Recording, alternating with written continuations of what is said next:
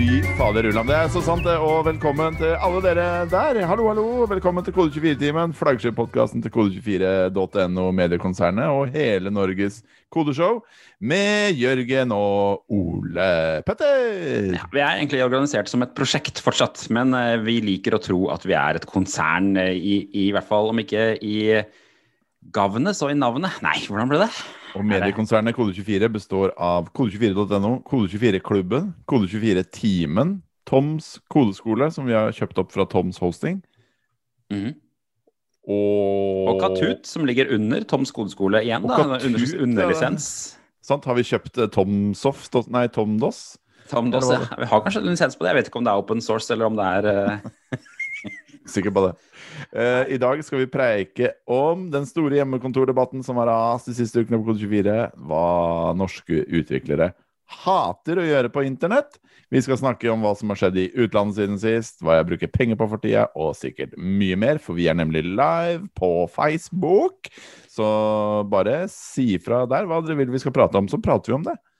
Vi såpass folkestyrt.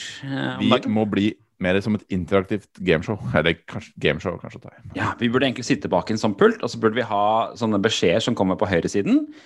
Og så burde vi hete Mest TV. Eller Twitch, på en måte. For nå trodde jeg faktisk du mente Twitch. Ja, riktig. Nei, for jeg føler Twitch på en måte vår moderne verdens Mest TV. Ja, det nettopp det. Det nettopp det. Apropos moderne, kule ting. Kode24-timen har en sponsor.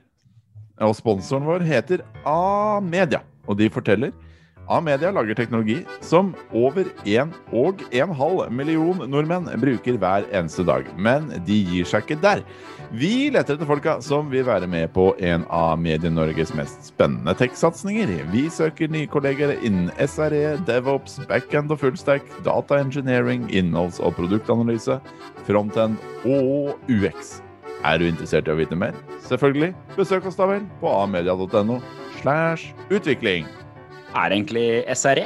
Det ikke helt, det vet jeg ikke. Jeg har ingen anelse hva SRE faktisk, og det lurer jeg på hver gang jeg leser opp det. Vet du hva det er? Det er Site Reliability Engineering. Oi. Og hva det lurer du på? Jo, det a discipline that incorporates aspects of software engineering and applies them to infrastructure and operation problem. Så DevOps må det, eller? Ja, det det. Akkurat det jeg tenkte. Det ikke... Jo, her en eget kapittel på faktisk DevOps versus SRE. Ja. Så det konflikt mellom de to grupperingene, på en måte? Det en kjempekonflikt. Den konflikten håper jeg vi skal følge videre på Kode24. En annen gang. En annen gang kan vi ta det. En annen gang.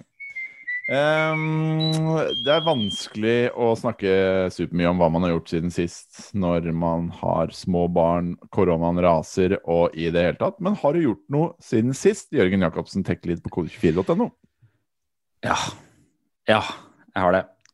Det gikk lufta ut av Jørgen, men...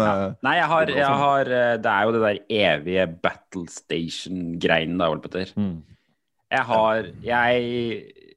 Jeg blir så forlokket av battlestation-greiene når jeg ser det på nettet, på Reddit og på YouTube. Da får jeg lyst på alt de har. De kule folka som har sånne rare ting på pulten, rare sånne filtmatter på musematte-filtmatter, har du sett det, Ole Petter? Av og til så har de så store at de dekker hele pulten. Ja, de kaller det musematter, men det mer en slags pultmatte. En slags deskmat, det ser jeg de av og til kaller det da. Ja, de kaller det faktisk det. Ja, det det. Så greit. Du har ikke coina det uttrykket, men uansett så, ja, og det hevesenkepulter, det sånne kule små høyttalere som de har, sånne aktive høyttalere, og så har de sånn lys over, som du har kjøpt, sånn lys over... Ja, jeg har kjøpt sånn lys faktisk. Skjermen. Og den nyeste jeg nå ser på en på YouTube som heter Spawn Point, med 2 i-er. Har du vært borti han, Ole Petter? Vært borti han. Jeg har ikke ligget med han. Nå høres det ut som jeg ligger med han. Han britisk, eller han i hvert fall snakker sånn today welcome to this... Nei, det høres mer som Borat. Check out my desk, Matt. Very nice. Det vil jeg faktisk ha. Om noen fra Kazakhstan kan starte en battlestation, tror jeg, bare for å se hva de egentlig har. Og der Check out my trillebår PC. Ja, det mistanken min sånn handlekurv som opp ned med skjerm på. Herlig rasistisk, men det er greit. Det får bare gå. Uansett så han Spawnpoint, han driver med 3 ting. Han driver med Tesla, skrivebord og ting på skrivebordet. Det er det YouTube-kanalen hans. Og det er alt du også egentlig vil drive med. Det er på en måte min troika av ting jeg vil ha. Og han har blant annet, en av tingene han har på pulten, han har en sånn lampe som egentlig er bare en lyspære som leviterer over en treblokk. Ja, jeg har sett den. Jeg er usikker på om det er harry eller kult. Ja, det er jo hele battlestation-problematikken, føler jeg. At den balanserer på en knivsegg av harry og kult. LED-lys i alle bauer og kanter, for eksempel.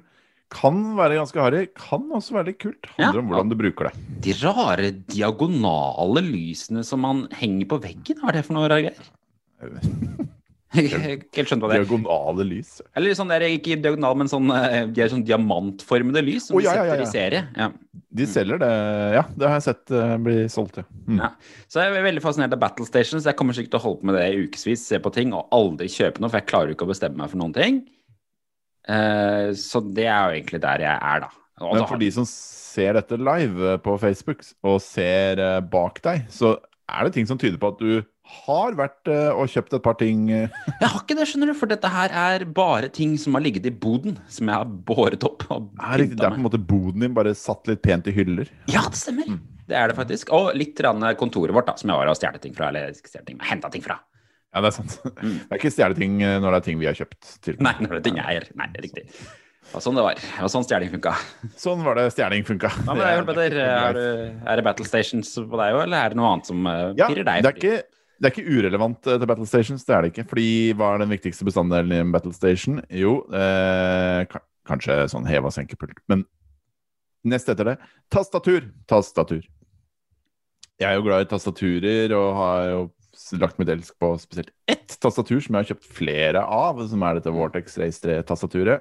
Det er jo en kjerneområde av battlestations dette her, og kanskje en slags underkategori av egne dypt hull man kan senke ned i. Det er noen meget aktive subredditer bare om tastatur, for å si det sånn. Ja. Og YouTube-kanaler. Det finnes sikkert det om deskmat også. Men, det finnes egne YouTube-kanaler som bare sitter og monterer tastatur. Det er riktig. Og de har jeg begynt å se på nå, enda mer enn før, fordi alle sier jo, du må jo bygge ditt eget tastatur, Ole Petter, du må bygge ditt eget tastatur. Når jeg sier at alle sier det, så er det kanskje 1 eller 2 som har sagt det, for det er veldig sjelden noen vil snakke med meg om dette her, men... Nei, internett forteller det til deg, men det er ikke på en måte ikke en 1-til-1 samtale. Nei, det har vært... 1 til mange, på en måte, en slags samtale. 1 til mange relasjonsdatabase. Ja, det er det, ja. Men jeg er jo redd for alt som involverer noe mer enn å skru inn i et hull som finnes der fra før. På en måte. Jeg er livredd for lodding og alt mulig sånne ting. Så det har ikke vært så aktuelt for meg. Men, Jørgen, det har jo poppet opp en ny flora av slike hot swappable tastaturer. Det betyr...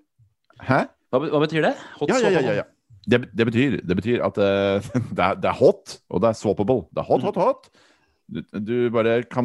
Det betyr at du kjøper et tastatur uten brytere, uten keycaps, hvor du kan bare trykke disse bryterne ned i noen hull, i stedet for å lodde de fast på en sånn PCB-sak. Altså det er en slags IKEA-byggesett for tastatur, på en måte, eller? Ja, det kan du godt si. Bare du må kjøpe alle delene hver for seg, da. Ja, riktig. Fordi nå har jeg kjøpt et hot swappable-tastatur, og når jeg sier ett, så mener jeg faktisk 2, fordi jeg ble litt usikker på hvilken nettbutikk jeg burde kjøpe det fra, og hvilken farge jeg burde kjøpe det i. Så da kjøpte jeg 2 Glorious GMMK Pro, som er det hotteste hot swappable-tastaturet nå, Jørgen. Hvor mange taster er det på de da? Det er 75% tastatur, som betyr at du har piltaster, og page up og page down kanskje, men ikke så mye mer. Ikke den kalkulatoren på høyre side? Nei, du får ikke kalkulator på høyre side. Den har jeg liggende bak i hylla her, som jeg kan bruke. Og så har den sånn knob. Bryter, sånn, som det heter på norsk. Ja, men skrubryter, da. Ja, så det er litt gøy. Sånn volumstyrer, på en måte. Volumstyrer. Mange kaller det for volumstyrer, ja. Jeg har hørt folk kalle det, faktisk. Ja da. poenget mitt at nå har jeg da havnet ganske langt ned i dette kaninhullet som ikke sant, hvilke brytere skal jeg kjøpe? Må jeg lube disse bryterne? Må jeg putte på sånn film som også en ting? Hvilke keycaps skal jeg kjøpe? Du klar over hvor vanskelig og dyrt det å kjøpe keycaps? Det et mareritt. Jeg har sett, du må kjøpe de på wish.com. Der det kjempebillig. Ja, wish.com, eller jeg bestilte faktisk noen nå fra AliExpress. Eller den der Bang Good, som jeg alltid synes høres merkelig ut. Som ikke må forveksles med Bang Buss, som et busselskap. Ja, det en slags omdømmekampanje de må drive med, tror jeg, de folk har. Ikke google det hvis du på utkikk etter et busselskap. Hvor var jeg? Poenget jo, jeg har sånn varsel på Finn for å få vite om keycaps, og da norske keycaps. Jeg skjønner ikke hvorfor folk ikke vil ha et norsk tastatur. Det må være et mareritt å skrive på noe annet. Men fant for eksempel et her om dagen som var veldig fint. Vet du hva det koster for et keycap-sett? Nei. 2200 kroner kostet det. Det helt gærne, Ole Petter. Det kjøpte jeg ikke da. Det kan man ikke kjøpe da, for jeg har vært på wish.com og sett hva de keycapsa koster der, og det ikke 2000 kroner. Nei, det ikke det. De ikke så fine heller. Nei, altså de sikkert belagt med en slags plast som kreftfarlig, men...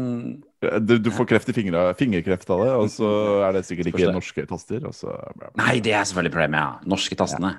Ja, det norske tastene et kjempeproblem, så jeg skjønner jo på en måte hvorfor folk kjøper sånne amerikanske tastaturer, for det jo ekstremt mye enklere å kjøpe. Også på Finn, faktisk, for det tydeligvis mange nordmenn som også sverger til det amerikanske tastaturet. Ja, det vel forplantet seg vel da. De har vel kjøpt amerikanske fordi de ikke fikk tak i noe annet de også, og så selger de det videre på Finn for at de synes det var en dårlig idé, eller?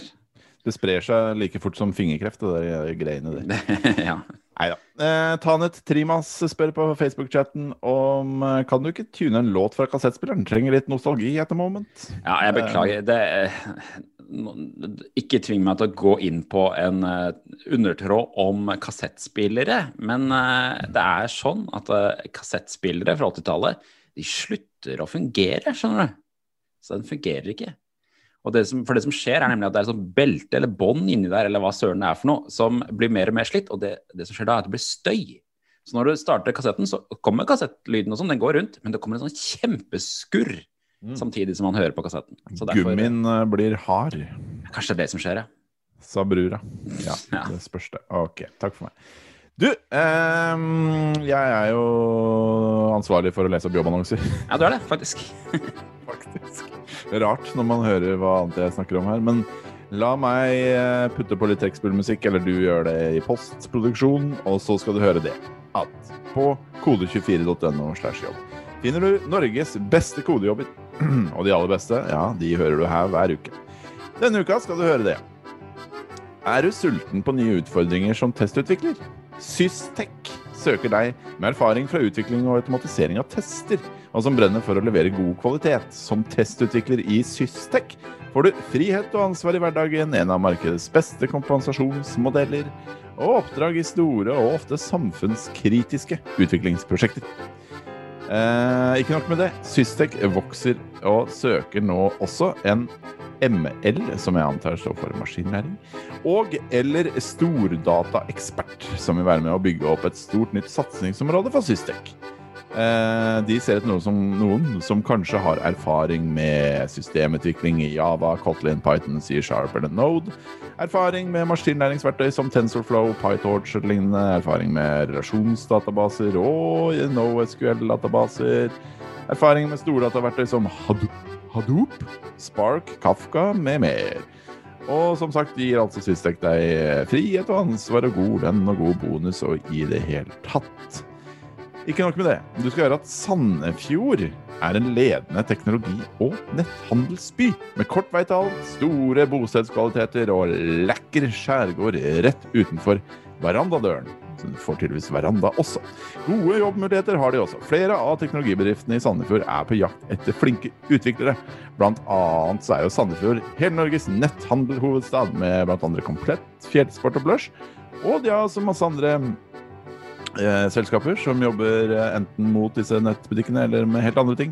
For eksempel Gurusoft, Imagine, EasyWeb, Terki, Nextcom og så videre og så videre og så videre. Så her det masse muligheter i Sandefjord. Og for å lese mer om den og alle de andre jobbannonsene våre, så går du bare rett og slett inn på kode24.no/jobb. Der finner du også informasjon om hvordan det går fram hvis dere vil ha Norges beste utviklere.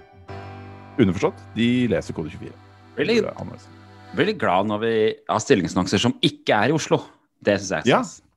Og så veldig stas å ha en jobbannonse som er for en hel kommune. Ja, var det et slags samarbeid? Det var Tenk Sandefjord, tydeligvis en sånn slags som hadde en annonse. Tenketanken for Sandefjord. Det er kanskje litt som det der vekst i Grenland, som vi kjenner til fra Grenland. Jeg tror de har vekst i Sandefjord også. Men det er kanskje en slags egen teknologivekst i Sandefjord. Har de både vekst i Sandefjord og Tenk Sandefjord? Tenk Sandefjord. Tenk vekst Sandefjord, tenker jeg. Ja. Da skal vi snakke om andre ting. Vi skal fra innlandskommuner til utenrikskommuner. Hva har skjedd i utlandet siden sist? Jørgen Jakobsen, utenrikskorrespondent i Kode 24-timen. Ja, det var jo en fantastisk introduksjon til det jeg skal snakke om. La meg bare scrolle ned i dokumentet til der jeg skal lese ting. Da er det fordel å åpne riktig Notion-dokument når det først er i gang, Ole Petter. Har du hørt om fly, Ole Petter? Jeg har Notion-dokumentet oppe her hele tiden. Jeg har hørt om flyvemaskiner, ja. Du har hørt om flyvemaskiner. Har du hørt om flyselskapet TUI? TUI? Ja, det er jo gamle Ving, er det ikke det? Ja, er det Ving eller er det Startur? Jeg har aldri helt skjønt. Jeg tror kanskje det er Ving. Ja. Jeg har reist med TUI flere ganger, ja. Det er ikke så lurt, fordi de oppdaget nylig en feilprogrammering i flyplassprogramvaren deres. Du sa feilprogrammering. Feilprogrammering, ja. Det var, ja, jeg vil bare ha påpekt at du sa det. De er altså et britisk selskap, ikke et asiatisk selskap, som jeg kanskje kunne gitt inntrykk av. Den feilprogrammeringen førte til at de feilkalkulerte flylasten på 3 flyvninger sist juli. Og for oss som har flyskrekk, så vet vi at det er ikke bra. Det har vært mange flykrasjer, eller i hvert fall 2 som den artikkelen lister opp i The Register. En i 2018 og en i 1997, som kan direkte kobles til feilkalkulert flylast. Såpass? Har TUI krasjet i 2018 og 1997? Nei, de har ikke krasjet, men det har vært ulykker da, hvor folk har gjort feil med flylast. Ikke TUI, da hadde saken vært mye større. Ja, det vet du. Ja. Men poenget er at det kan være veldig kritisk hvis man feilkalkulerer flylast. Og det har de her gjort, og vil du vite grunnen, eller hva som gjorde at de feilkalkulerte, Ole Petter? Ja, det er lite annet jeg vil så mye. Det er nemlig fordi når man kjøpte når man kjøpte flybillett, så antar jeg det var en slags drop-down, hvor man valgte hva slags type menneske man var. Var man en type menneske? Ja, var man en mister, var man en missus, var man en miss? Ikke noe om man var introvert eller ekstrovert? Nei, ikke det, ikke så dypdykk. Men hvis man valgte miss, da skjønner du, Ole Petter, da trodde TUI at man var et barn. Ja, fordi det er selvfølgelig. Hadde nemlig ikke tatt hensyn til at voksne kvinner kunne være single. Ja, sånn ja. Jeg husker aldri hva som er miss og hva som er... Ja, miss, da er man gift, og miss er vel at man er i ugift. Vet du hva jeg kaller det? Det kaller jeg litt av en miss. Det er skikkelig miss. De ble dermed tildelt vekten 35 kilo, i forhold til den vanlige kvinnevekten, som var 69 kilo. Veldig spesifikt. 69? Der er den utvikler som var virkelig kost seg, eller? Hva veier damer? Hva er gjennomsnitten på kvinnevekt? 69. 69. Ja, statistikken var sier 68, men vi runder opp til 69. Det er humor. Den klarte altså ikke å anta det da. Og TUI, de har ikke ville svare på hvor denne programvaren ble utviklet, for det er nemlig The Register spurt om. Så jeg vet ikke hva slags kultur som har gjort denne antakelsen. Hva slags kultur, ja. Men feilen skal være rettet. Så sånn er det. Så du kan fly med TUI igjen i sommer hvis du har anledning til det. Og da kan du være miss så mye du vil uten at det feilbrenns fly da. Jeg er glad jeg ikke er miss, altså. Ja, for det sånn som den katten til Postman Pat, tenker du på? Heter katten til Postman Pat Miss? Gjør den ikke det? Miss? Bare Miss? Eller? Kom her, Miss. Nei, jeg får ditt plan da. Missy eller noe sånt. Postman Pat Cat. Postman Pat Cat. Jess heter... Ja, men det på engelsk. På norsk så tror jeg den heter Miss. Ok, ja, riktig. Postman Pat, katt, norsk. Miss, ja. Også kalt Jess, og tidligere kalt Mons. Det var en fyldig Wikipedia-artikkel om Postman Pat, faktisk. Hvordan ble Jess på engelsk, altså originalnavnet, til Miss på norsk? Skjønner jeg ikke. Først ble det The Mons, tydeligvis. Åja! Ja, det var rart, det. Tok en svingtur innom Mons, og så ble det Miss. Her er det en liste av alle figurene i Postman Pat, og... Dette bra podcast. Seerne fyker vinner. Og der står det Miss-Yes-Mons Postman Pats katt. Kjært barn av mange navn, si. Ja, det må jeg virkelig si. Skal vi dra over til noe mer til tungt? Et tung materie. Ja, hvor var vi? Det nemlig en dame som har hatt et leserinnlegg i New York Times, et blogginnlegg. Ikke så veldig positivt, i hvert fall ikke for Google. Og titlen nå har jeg selvfølgelig ikke notert den, men titlen noe sånt som at hun skal aldri stole på en arbeidsplass til resten av sitt liv.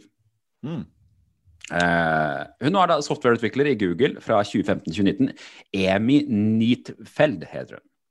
Okay. Det som litt spennende her, det en ganske sånn god skildring av en reise i Google, da, et sånt selskap som vi tenker at verdens kuleste sted å jobbe. Så jeg tenkte jeg skulle skildre litt hva hun forteller om i historien sin. Ja.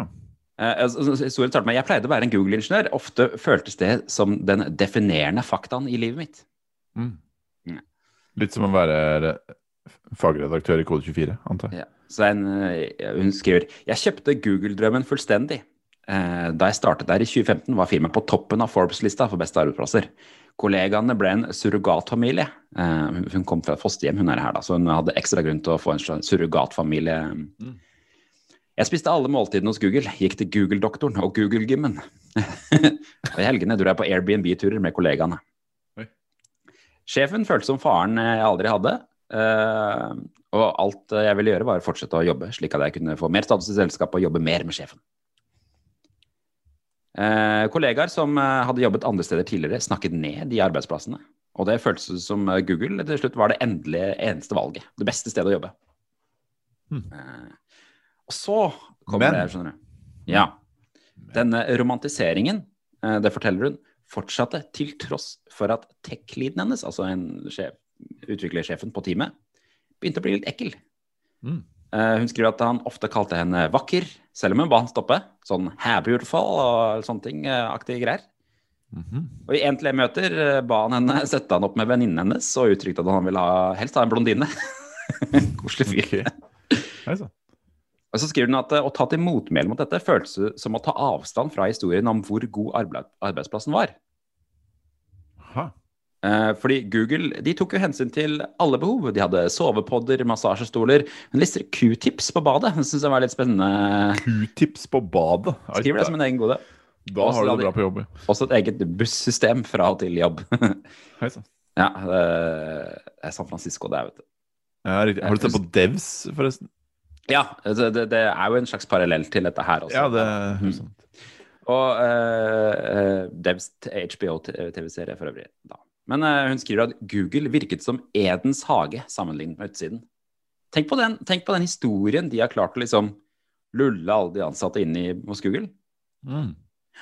Så hun skriver at det var først da tech-leaden skulle bli promotert til manager og ta over jobben til den sjefen hun likte. At hun tok mot til seg og sa fra, og det var da det rakna, da, hele greia rakna. For da gikk hun fra å elske arbeidsplassen til å være redd for alle ansatte og hva de skulle tro om henne og sånne ting. Og den prosessen tok jo 3 måneder fra hun meldte fra til HR, og i den perioden så måtte hun sitte ved siden av han fyren. For han bytta ikke plass, så hun måtte sitte ved siden av han som hun anklaget for å være liksom seksuelt trakasserende, og ha de 1-til-1-møtene med han, for han var jo fortsatt sjefen hennes. I 3 måneder. Så da til slutt så fant HR ut at hun hadde rett. Så da sa de at han kunne ikke få sånn promotion, men han kunne fortsette å sitte der hvor han satt, ved siden av henne. Det er jo helt vilt. Okay. Men og da på det tidspunktet ville hun ta en pause fra jobben. Det var bare et problem. Hun var jo på jobben hele dagen. Hele livet var jo på Google. Så å slutte der var jo sånn, ikke noe treningssenter, ikke noe middag, ikke noe... Nei, riktig. Og hun sluttet jo å få, fikk jo ikke mulighet til å få promotions, for da ble det sett på som fragile, for hun hadde klaget da. Ja, såpass, ja. Enden på visa var at du tok en ny jobb uten emosjonell tilknytning. Men, ok. Men det må jo være lov å være emosjonelt tilknyttet. Det må jo være lov å like jobben sin, selv om man må jo like jobben sin, man trenger ikke å elske jobben sin blindt, på en måte. Nei, det er det som er spørsmålet. Hva kan vi lære av dette, Ole Petter? Selv i en drømmejobb som Kode 24, så er det jo ting vi er misfornøyd med som vi tar opp og løser, liksom. Men tenk hvis vi hadde vært i en situasjon hvor vi hadde fått så mye gode fra jobben at vi bruker jobbens barnehage, vi bruker Det blir jo akkurat som det blir akkurat som å være i et sånt forhold med en misbruker. Altså, hva heter det? Abusive relationship. Ja, ikke sant? Hva heter det på norsk? Altså, du er jo så altså, alt dreier seg om for eksempel en mann, da, hvis du er en kvinne, og så misbruker han deg, og så er det vanskelig å komme ut av det, fordi hele livet ditt sirkler rundt denne mannen og kanskje noen barn. Ja, og det er jo, i USA så virker det, altså Google spesielt virker som de er eksperter på bare selge den Google-livsstilen, som er umulig tydeligvis å komme seg ut av, og da selvfølgelig, hvis du havner i en konflikt, så er jo det helt håpløst. Men jeg er kjempeskeptisk til sånn der, altså både det at jobben setter deg i en takknemlighetsgjeld, da, som kanskje var litt av greia her, at hun sikkert var takknemlig for liksom, for eksempel helsehjelp og sånn i et land hvor det ikke er noe selvfølge. Takknemlighetsgjeld, det har jeg aldri hørt før, men det var veldig fint da. Ja, takknemlighetsgjeld, ja. Det er høyst reelt. Og jeg tenkte på det i forbindelse med Alv, som vi skal snakke mer om nå, som ville jo at sine ansatte skal komme på jobb etter arbeidstid, fordi de har fått så kule lokaler med pingpong og sånn. Ja, jeg tenkte det er en flott segway. Ja, det er en ganske fin segway. Og da tenker jeg, ja, det er jo kult det, og jeg hadde likt det selv, og jeg kunne gjerne spilt pingpong. Arbeidsgiver gjør jo aldri det der bare for å være grei. Altså, det er jo helt gull for en arbeidsgiver å ha deg der så mye som mulig. Da klarer man jo ikke å skille overtid fra fritid lenger, blant annet. Dato ut i 2 sekunder, men jeg tror jeg fikk med hva du sa, altså. Ja, frøs 2 sekunder. Nå sto det her at min internettforbindelse var ustabil. Det var dumt. Ja. Men fra Google til Norges Google. Ja, apropos. Som er Alv. Eller vi har diskutert litt om det uttales Alf eller Alv. Ja, vi har ikke landet på det. Vi må få et intervju med han sjefen der, så vi kan få avklart det viktige spørsmålet. Ja, det har jo pågått en debatt på Kode 24 siste ukene om dette med hjemmekontor og åpent kontorlandskap post-korona. Det startet med på en måte var at vi hadde en sak som med titelen «Uaktuelt å sitte i åpent landskap noen gang igjen», som var en sak fra en inbox her på Kode 24-timen, hvor vi stilte Kode 24-klubben spørsmål om hvordan de ville ha det på jobb etter korona. Og veldig mange sa da at de ville ikke tilbake til en hverdag med 5 dager i uka i et åpent kontorlandskap. Og så hadde vi en reportasje fra Alv sine nye lokaler midt i Oslo sentrum, med pingpong og tjo og hei, hvor det var mye åpne kontorlandskaper. Han freelanceren som skrev den saken for oss, skrev ikke så mye om hvorfor de hadde valgt å gjøre det sånn, så jeg var derfor interessert i å vite mer om det, og vi trykket derfor innlegget fra Alv-sjefen Markus Sardin Pettersen, som fortalte litt om hvorfor han ville ha sine ansatte i nettopp et åpent kontorlandskap. Har han Sardin som mellomnavn? Unnskyld?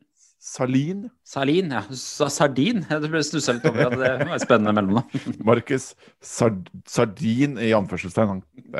Kallenavn blant gutta boys. Ja. Det er en lang historie om en tur til Ayanapa en gang, hvor han bare spiste sardiner på natta. Altså. Uansett, i dette leserinnlegget så stilte han seg blant annet spørsmålet: hvordan kan det ha seg at de samme utviklerne som i årevis har ropt høyt om at de ikke involveres i stor nok grad, eller tidlig nok, nå uttaler seg over fortreffeligheten av hjemmekontor. Det var et av poengene hans, at han mente at hvis utviklere vil involveres i prosessene, så må de være der det skjer, og det på kontoret. Han mente også at det gikk mye tapt når man sitter på Teams og så videre. Blant annet så føler han at han ikke får fulgt opp juniorer like godt, og han føler at han går glipp av det han kaller for magien i det åpne kontorlandskapet. Ja. Og han skriver at det ikke i de formelle møtene at de fleste mulighetene og ideene dukker opp, men heller i de tilfeldige og sporadiske møtene ved kaffemaskina, når man går forbi en kollega i det åpne landskapet, eller når man begynner den uformelle idédiskusjonen når man har en kort pause eller lunsj. Så det var det ikke overraskende mange som reagerte på. At noen kunne si at de ville ha utvikleren sin tilbake på kontoret. Ja, det ble en debatt som startet på Twitter, så jeg blant annet. Himla mye debatt på Twitter etter dette innlegget. Og Vetle Leinonen Roheim, som sjefskonsulent i Defined Consulting, skrev et godt og kort og konsist leserinnlegg til oss, som et motinnlegg til dette innlegget. Ja, han nemlig uenig han en av de mange som uenig i at utviklerne bør tilbake på det åpne kontorlandskap. Det vel ingen av disse som mener at man bare bør det ene eller bare bør det andre, men han skriver i hvert fall det at uten å gå inn på hvor ansvaret for å involvere ansatte ligger, så vittner dette om at Salin Pettersen ikke har fulgt med i timen det siste året, mens mange andre har innsett realiteten at vi må forberede oss på en fremtid med distribuerte team. Ja. Distribuerte team vel en fancy måte å si hjemmekontor på. eller at det vel egentlig det der. Vi har jo hatt distribuerte team lenge, men det har jo ofte vært fordi at man har outsourcet til andre land, da. Mens nå må man... ikke sant. Nå blir det samme lokalt også. Det så sant. Han skriver, du må jo bare lese det innlegget, men han skriver også at det bra at Saline opptatt av å følge opp juniorer, men han mer bekymret for seniorer, for han skriver for eksempel, hva med senioren som tar på seg de støydempende hodetelefonene og irriterer seg av alt masse, eller utvikleren som langt nede i en vanskelig problemstilling og blir avbrutt fordi noen spør om han vil ha en kanelbolle eller spille bordtennis. Det jo en klassisk... Forferdelige avbrytelser å lide seg gjennom det der. Hva sa du? Jeg sier det noen forferdelige avbrytelser å lide seg gjennom og bli spurt om kanelbolle eller bordtennis. Jeg kan tenke meg kjipere ting å bli avbrutt med, men å bli avbrutt, det kan jo være kjipt da. Det har vi skrevet om siden Kode 24 startet for 3 år siden, dette med åpne kontorlandskap. Det har fått en voldsom oppsving i den debatten da, men det virker jo som debatten nå på en måte enten sitter du hjemme på hjemmekontor, eller så sitter du i åpent landskap. Mens du, for eksempel Jørgen, har jo skrevet at det må da vel gå an å sitte på kontoret, men faktisk på cellekontor. Ja. Men det virker ikke som noen liksom anser som noe så veldig realistisk mulighet. Nei, det har jeg sett, og det mottar jeg med sorg. De fleste vil jo ha team da. Det er jo man jobber jo i team, så jeg skjønner at det gir mening å kanskje sitte sammen med teamet sitt. Mitt innspill til dette her at jeg tror at mye av den magien han snakker om bare dårlig organisering. Altså når man sitter sammen på kontor, så kan man la være å skrive oppgaver ordentlig, man kan la være å få tak i alle detaljer, for man kan bare ta det litt som det kommer i løpet av dagen. Ja.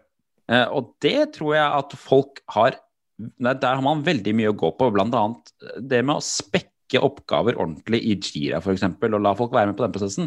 I stedet for å ta det liksom litt etter litt på sånne stand-ups i løpet av sprinten for eksempel. Og jeg føler også at jeg helt enig med deg, og det sier også Mats Venekilde Røskar på Facebook-chatten her, at hvis du ikke klarer å involvere de ansatte uten å være fysisk til stede, så gjør det noe gærent. Og det jo også mye av poenget til Leinonen Roheim i dette innlegget.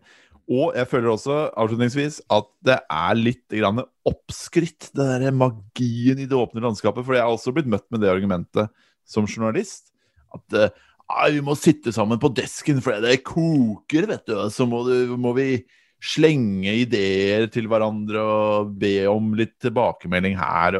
Men man gjør jo ikke det, alle sitter sitter med hodetelefoner og prøver så godt de kan å jobbe.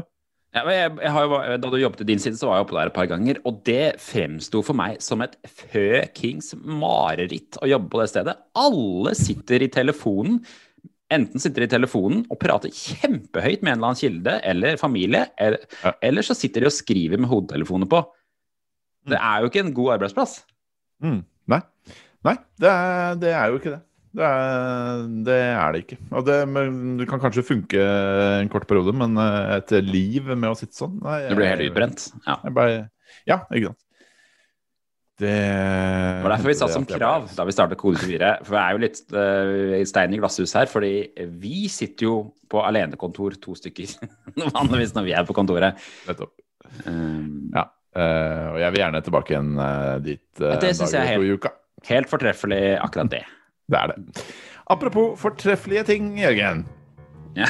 På patreon.com/kode24 har vi vår Patreon, hvor snille firmaer støtter oss mot litt oppmerksomhet. Og denne uka skal du høre at våre gullpartnere denne uka, for andre gang, er Defined. Defined Consulting er en kreativ og nysgjerrig familie bestående av teknologer som lærer av gårsdagen og lager løsninger for fremtiden. Xledger. I Xledger jobber vi smidig og effektivt for å levere fra oss vakker kode og et fremtidsrettet produkt som er født og utviklet i skyen. Fiken. I Fiken vil vi 2 ting. Glede oss til å gå på jobb og lage produkter som gjør oss stolte. Kodebyrået. Vi koder smarte nettsider, produkter og tjenester for folk med gode ideer. Kolonial.no. Vi i Kolonial.no har en visjon om å gi folk mer frihet og flyt i hverdagen, og vi har startet på det med å revolusjonere dagligvarebransjen. Kolonial.no har byttet navn. Kanskje vi må... Oda.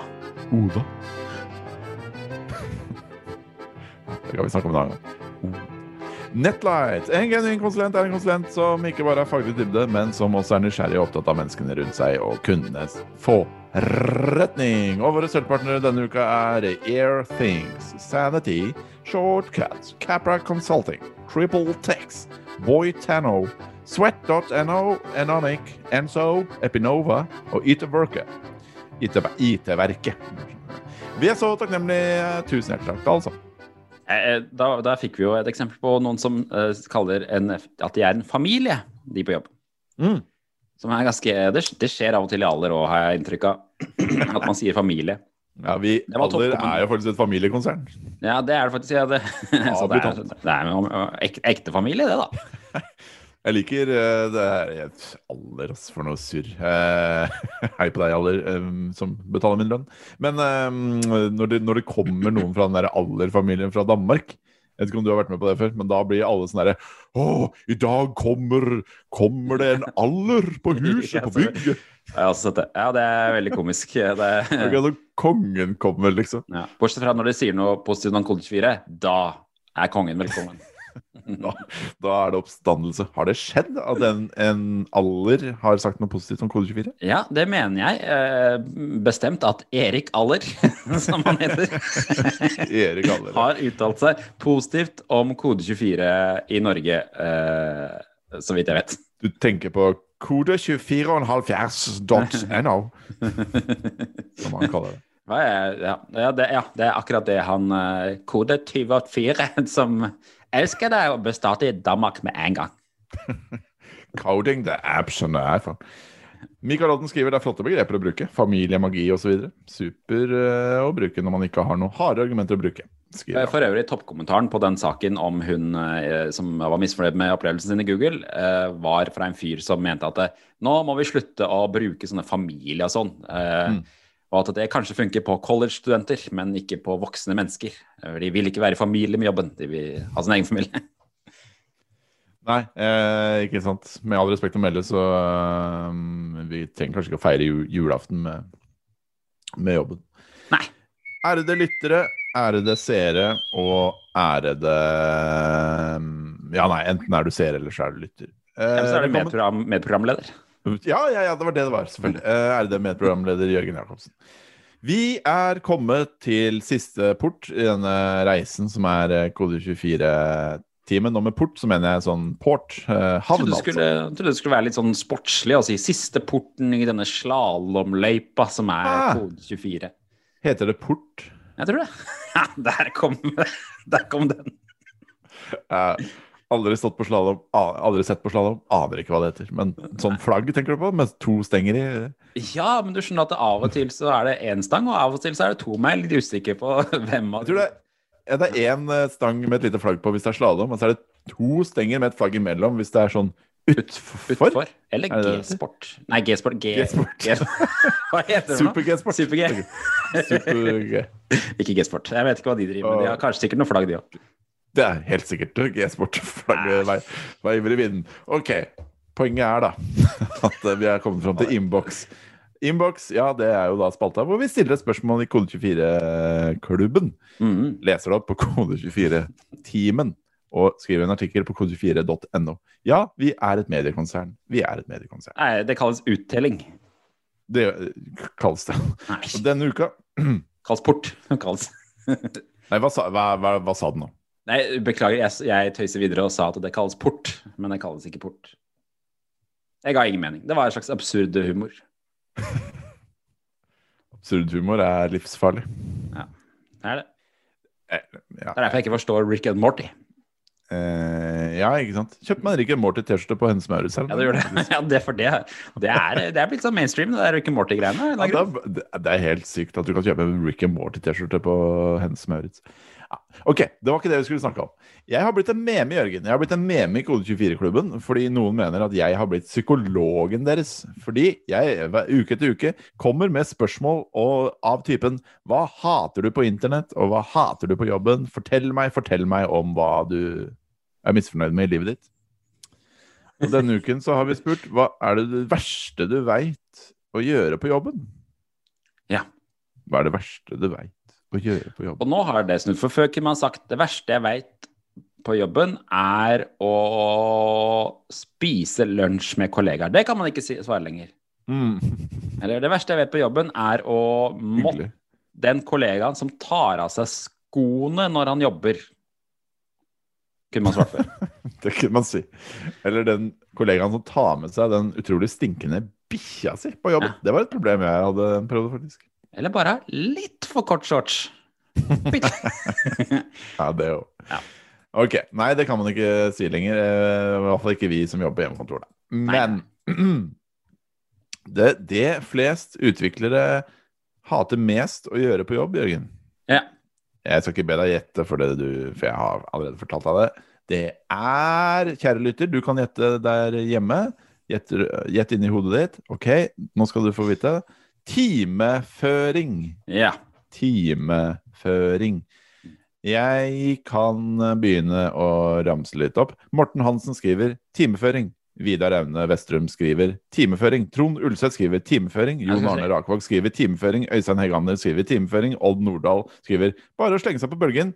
Timeføring. Øystein Hegander skriver fakturere, som er vel det samme som timeføring. Ja, kanskje litt, ja. Vilde Serina Brunvald skriver timeføring er så grusomt, selv med et så fantastisk verktøy som Timely. Espen som timeføring, det. Ikke sant. Espen Satang Ottersen skriver, som så mange andre, timeføring. Spesielt når det skal føres på x forskjellige måter for x forskjellige prosjekter. Og Mats Astrup Schølberg skriver at på det verste tror jeg at jeg hadde 6 systemer å føre timer på i et tidligere prosjekt jeg var en del av. Og Øystein Sørensen skriver, da jeg jobbet i Telia og hadde ført de samme timene hver uke i 6 måneder, så var det på tide å automatisere jobben. Jeg lagde en liten jobb som la inn timene med en liten random variasjon. Og vips, så var alle fornøyd. Det virker jo som at vi har veldig mange konsulenter inne i den Kode24-klubben, for det er de jeg forbinder med timeføring.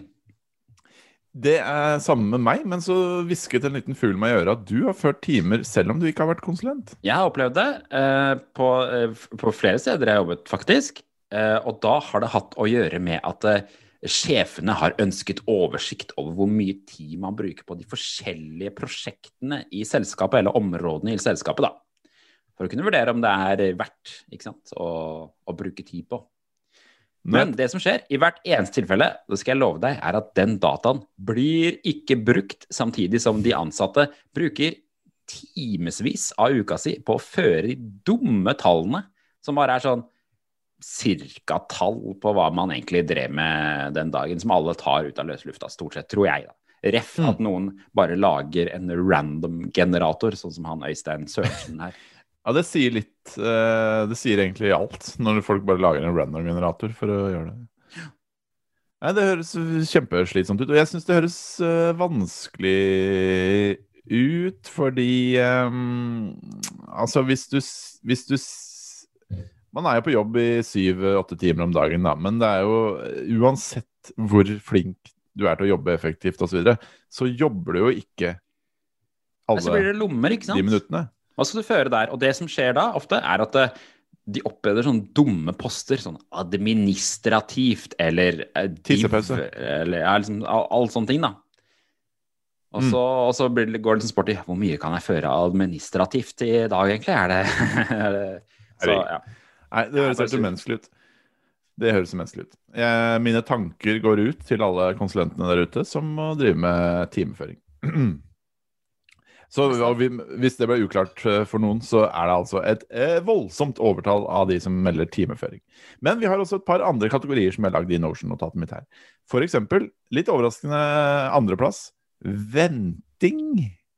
For eksempel så skriver David Oftedal: å vente på tillatelse til å jobbe, og måtte søke om tilgang til koden jeg skal jobbe med, eller dokumentene som inneholder bestillingen, etterfulgt av å måtte søke om credentials, firewall-åpninger, og få gjøre deploy, etc., gjerne rundet av med en code review hvor noen som mangler innsikt i arbeidet selvsikkert forklarer hvorfor dette ikke kan brukes, og alt må gjøres om igjen på en eller annen måte.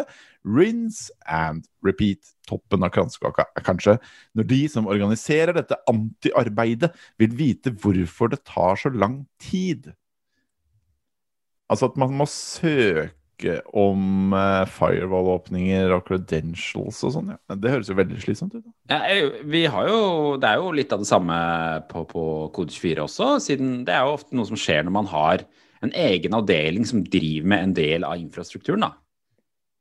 Da det jo, kanskje man ikke må søke sånn liksom, konkret, men man må jo ofte sende en sånn beskjed til noen på Slack, kan du gjøre dette? Og så må man sitte og vente til det blir gjort, og hvis den personen kanskje jobber i en annen tidszone, så blir det jo i hvert fall et problem da. Men hvis du gjør en endring på Kode 24, kan ikke du deploye det selv, eller? Jo, men det jo i visse tilfeller, for eksempel hvis jeg vil endre en innstilling på et domene kanskje, eller at det blir en feil på en server, så det ikke nødvendigvis at jeg kan gjøre det selv. Nei, for da det DevOps-folk som må hjelpe til, ja. Riktig. Eller hvis varnish-feil, for eksempel, det kan ikke jeg gjøre. Nei. Jeg kan sikkert gjøre det, men jeg skjønner ikke noe av det som noen må gjøre. Ikke sant. En av fordelene med å jobbe no-ops, det ikke det kalles? Jo, det kanskje det. Jo.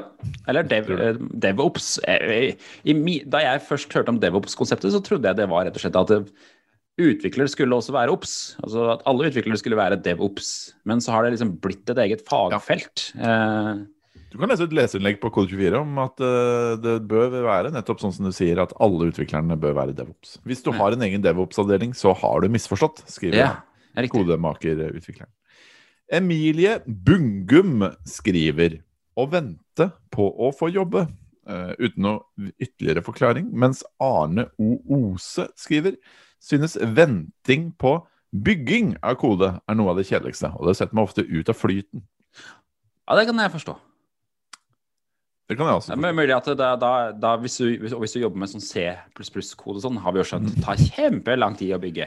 Kompilering, ja. Ja, det ikke så mye, ja, ikke sant. Man må jo bygge sånn som prosjektet mitt i, hva heter det, Gatsby. Så det jo en viss bygging der også, men det sjelden jeg må vente så lenge på det da. Nei, for du venter ikke så lenge lokalt. Det mest når det skal bygges statisk ut på serveren, at du får litt sånn ventetid. Ja, det nettopp det. Ja, la oss rase gjennom de andre her da. Vi begynner å gå tom for tid. Ja, vi raser. Internet Explorer det mange som klager på. Mikael Finstad skriver at måtte fikse en bug som kun oppstår i Internet Explorer. Jeanette Stavholt Gushås skriver IE-problemer og oversettelser. Oversettelser, ja. Ja, riktig. Og så det deadlines. Noen nevner at deadlines kjedelige. Vidar Evne Vestrum for eksempel. Han skriver stresse mot en dato som satt uten en spesiell grunn, på en utdatert sannhet av mennesker som ikke involvert i koden. Litt kritisk der altså. Frank Karlstrøm skriver: utvikle noe hvor beskjeden her spekken. Den endrer vi når vi får se resultatet. Det skal ikke skrives noe dokumentasjon, det skal ikke gjøres noen tester, det koster for mye, det er ikke noe behov for staging, bare kjør det rett ut i produksjon når du er ferdig. Vi har ikke tid til noe agile, scrum, sprint, tull, bare få det ferdig. Aller helst skulle det vært ferdig i går. Jeg vil tro, bare på den andre siden nå, det er mange Husk at det skal funke i ISX. Ja, riktig. Det er nok mange som savner, som på motsatt side av det der greiene der, som har alt for mye infrastruktur, og kanskje heller bare, kan vi ikke bare få ut det greiene der vi holdt på med? Første gang jeg har hørt en utvikler etterlyse agile scrum sprint. Ja, faktisk. Og ref han andre der, Vidar Aune Vestrum. Jeg tror det er lurt å ha litt deadlines også, sånn at ikke ting sklir ut, fordi at utviklere er ganske flinke til å få ting til å skli ut. Vi har snakket mye om deadlines, Jørgen, fordi jeg som journalist er veldig vant til å jobbe med deadlines. Du som utvikler ikke er vant til å jobbe så mye med, i hvert fall ikke så korte deadlines. Nei, stemmer. Og for meg så virker det også som utviklere kanskje hadde gått av litt mer deadlines. Ja, det er jo, Scrum skal jo fasilitere deadlines da, men neida, det er bra med deadlines, bra med realistiske deadlines da, det er jo det Scrum skal hjelpe til med i utgangspunktet. Ja da, det er klart det. Ja, det må ikke bli sånn at man blir sykemeldt, si. Det er diverse post her, masse forskjellige folk hater å gjøre på jobb, for eksempel Lasse Meilevange-Tvedt hater å svare på spørsmål om cookie banners og implementere dem. Roar Grønmo hater code sanitizing, slette kode jeg har jobbet mye med, men må forkaste. Marius Nilsen skriver alt som har med Jira å gjøre. Frank R. Haugen hater møter, eller lete etter Schrödingers bug. Schrödingers bug. Jeg tror det er en referanse til Schrödingers katt, altså, Ole Petter.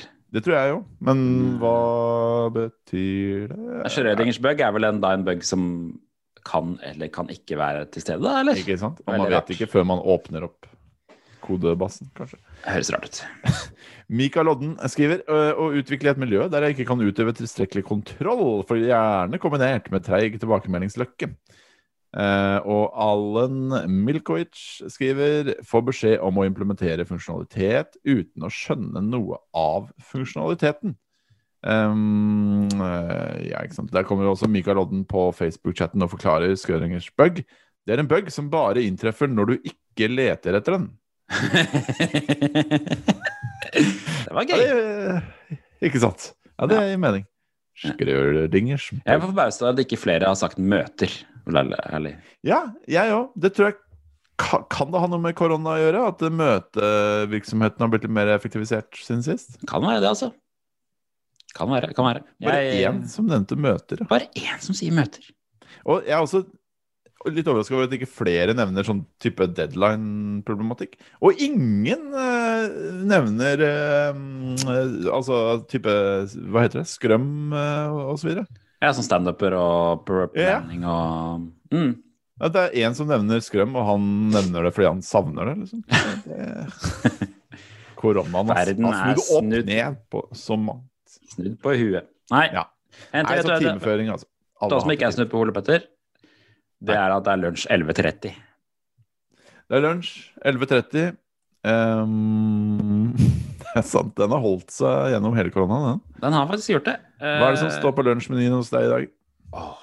I går så spiste jeg rester av tikka masala lunsj, eller tikka masala middag egentlig fra helgen.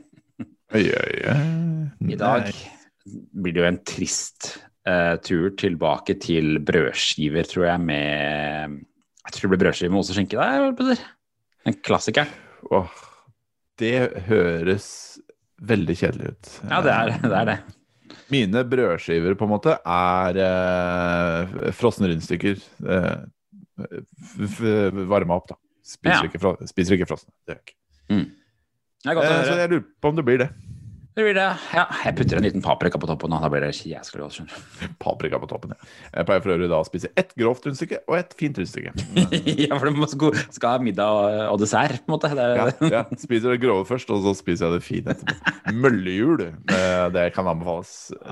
Nydelig rundstykke. Tusen hjertelig takk til alle som har sett på oss i dag også. Alle som har bidratt i chatten, og alle som annonserer hos oss, alle som leser oss, alle som tipser oss. Tips oss om gjester. Fortsatt ikke mottatt ett eneste tips om en podcastgjest noensinne. Men vi vil gjerne ha det. Gi oss en stjerne eller to, så snakkes vi igjen. Det skal vi.